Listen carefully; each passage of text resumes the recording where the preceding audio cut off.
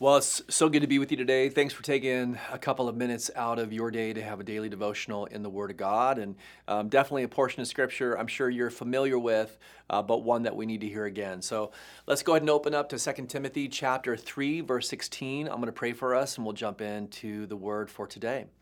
Father, thank you, God, for this precious Word that reminds us how precious your Word is.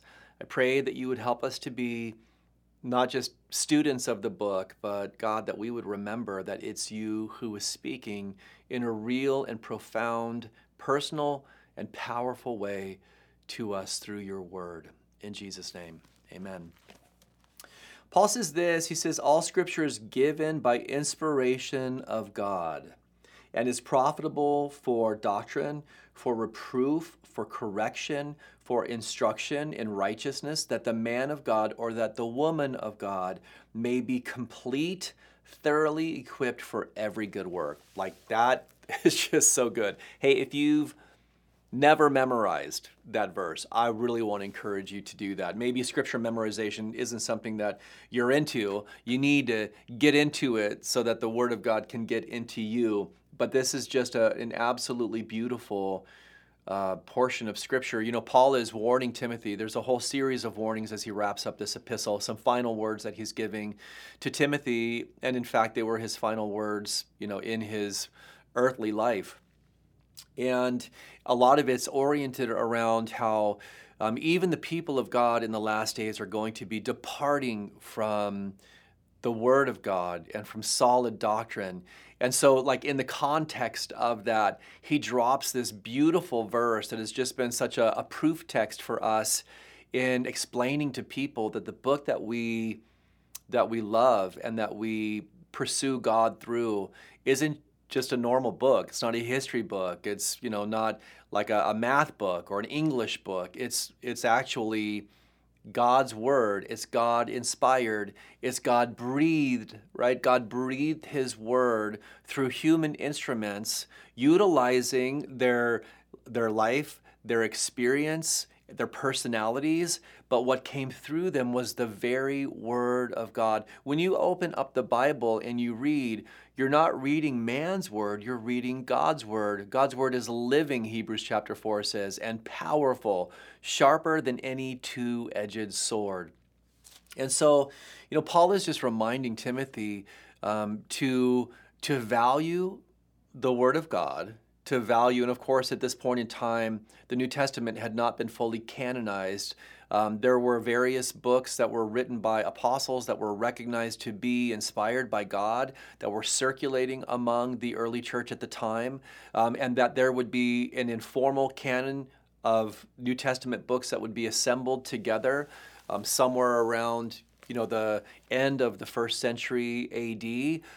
But then not formalized until the beginning of the fourth century. Nevertheless, the Apostle Paul is saying, value God's word, value it, and understand that it's profitable, it is good, number one for doctrine, right? So truth to build your life on. Maybe today, even as a Christian, you're like, man, I need something solid and substantial to really build my life on. What is that? Well, it's the Word of God. You know, Jesus likened the person who built his or her life on his sayings to a person who built their house on bedrock. And, you know, when you build your life on the Word of God, it is like building on bedrock. It's not shifting sand. It's also profitable for reproof. And so the Word of God gives us something to evaluate our lives by. We're laying a foundation. We're building on this solid foundation of God's Word. And when we're in God's Word, it provides us an opportunity to, or a tool to evaluate our lives, right? Because we want our lives to be in alignment with those things that please God. And so when we're in the Scripture, James likens the Word of God to a mirror. We see our reflection. We see ourselves for who we are. The Word of God is able to discern, it says, between the thoughts and intents of a man or a woman's heart. It shows us the reality of what's going on in the inside. And there's nothing else that can do that. You know, you have the Word of God, you have also the Spirit of God, and as you're in the Scripture and the Spirit is in you, There is a reproofing that happens. There is an evaluation.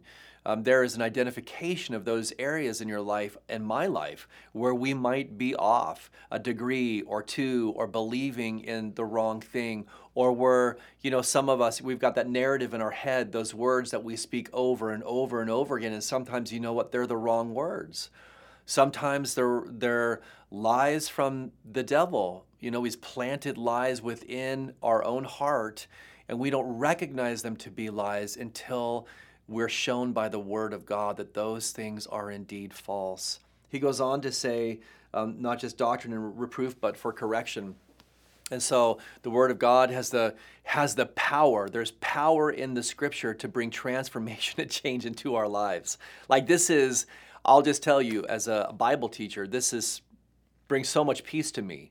Because, when I'm teaching the Bible, I know that it's not my ability or my power that transforms someone's life. It's not, my charismatic ability or intellectualism or anything like that, obviously. Like, it's the power of God's Word that is able to change a person's heart. And so we build our life on the foundation of God's Word. The Scripture evaluates us and helps us to see where we're not in alignment. It's the power of God's Word that changes us. I was talking about that narrative sometimes that goes on in our mind, things that we're accustomed to saying that might be lies from the devil, or just, find their root in our flesh.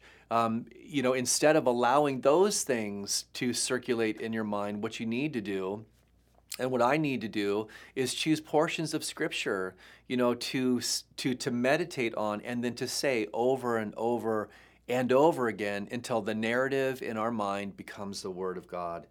And then the final thing here is for instruction in righteousness. And so not only is all of this internal, right, but it also is external. We have the opportunity to encourage others in the Word of God. Like, the best thing that you can do in the life of a brother or sister in Christ, or a family member, your husband, your wife, your kids, in your friendships, and especially when you're witnessing, is to share God's Word, because God's Word is what will change a person's life. When we just think about the power of the gospel, right? Paul said, "I'm not ashamed of the gospel." It's the power of God unto salvation. And so, listen, let's not just lean into God's Word, let's memorize it and know it. Let's breathe it. Let's connect to God through it, because that ultimately is the purpose of His Word. And then let's share it and unleash the power of His Word on the people around us. Pray that God blesses you with that today, and that God not only encourages your heart, but you have the opportunity to encourage someone else's heart with the Word of God.